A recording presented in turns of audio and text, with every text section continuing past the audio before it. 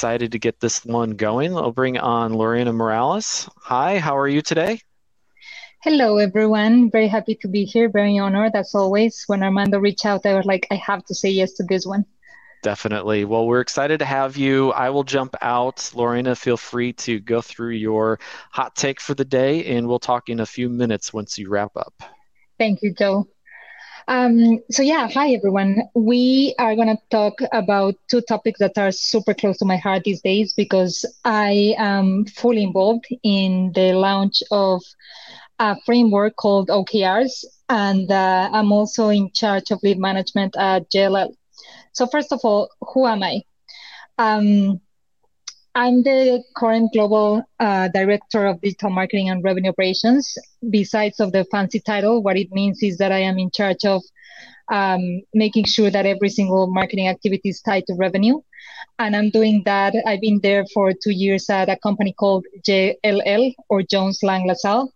It's a real estate company, 110,000 employees, so pretty big.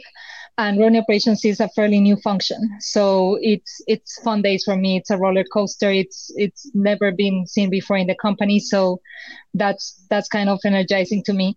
What's an interesting fact about me? I have never eaten a burrito, and I don't expect to be eating one anytime soon because I think it goes against Mexican culture. That's a fun fact about me. But let's jump right in. So what exactly are OKRs? OKRs is, first of all, is a goal setting framework. It's a goal setting framework it starts for or the letters mean objectives and key results. And the main idea here is that you have your goals, which are bold, they are ambitious, but they are yet achievable. And then you have the key results, who are the things that are going to keep track of your success towards those goals. The other important thing here to mention is that, and I'm sorry if I'm going too fast because this is a 10 minutes presentation, but generally speaking, OKRs have, how do I say it, a hierarchical structure. So as I said, it has the high level objectives that have to cascade down to departmental or team objectives. And eventually it's going to hit individual objectives. Why do we do this? I feel that at least at JLL, we brought it over because it ensures that everyone is working towards the same goals. And as I said, they are meant to be ambitious, yes, achievable, but they are usually set with a combination of top-down guidance and bottom-up input to foster that ownership and that engagement.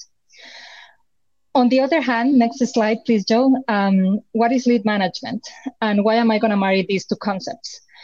Lead management is simply the process of doing four things: capture, track, nurture, and convert leads into customers.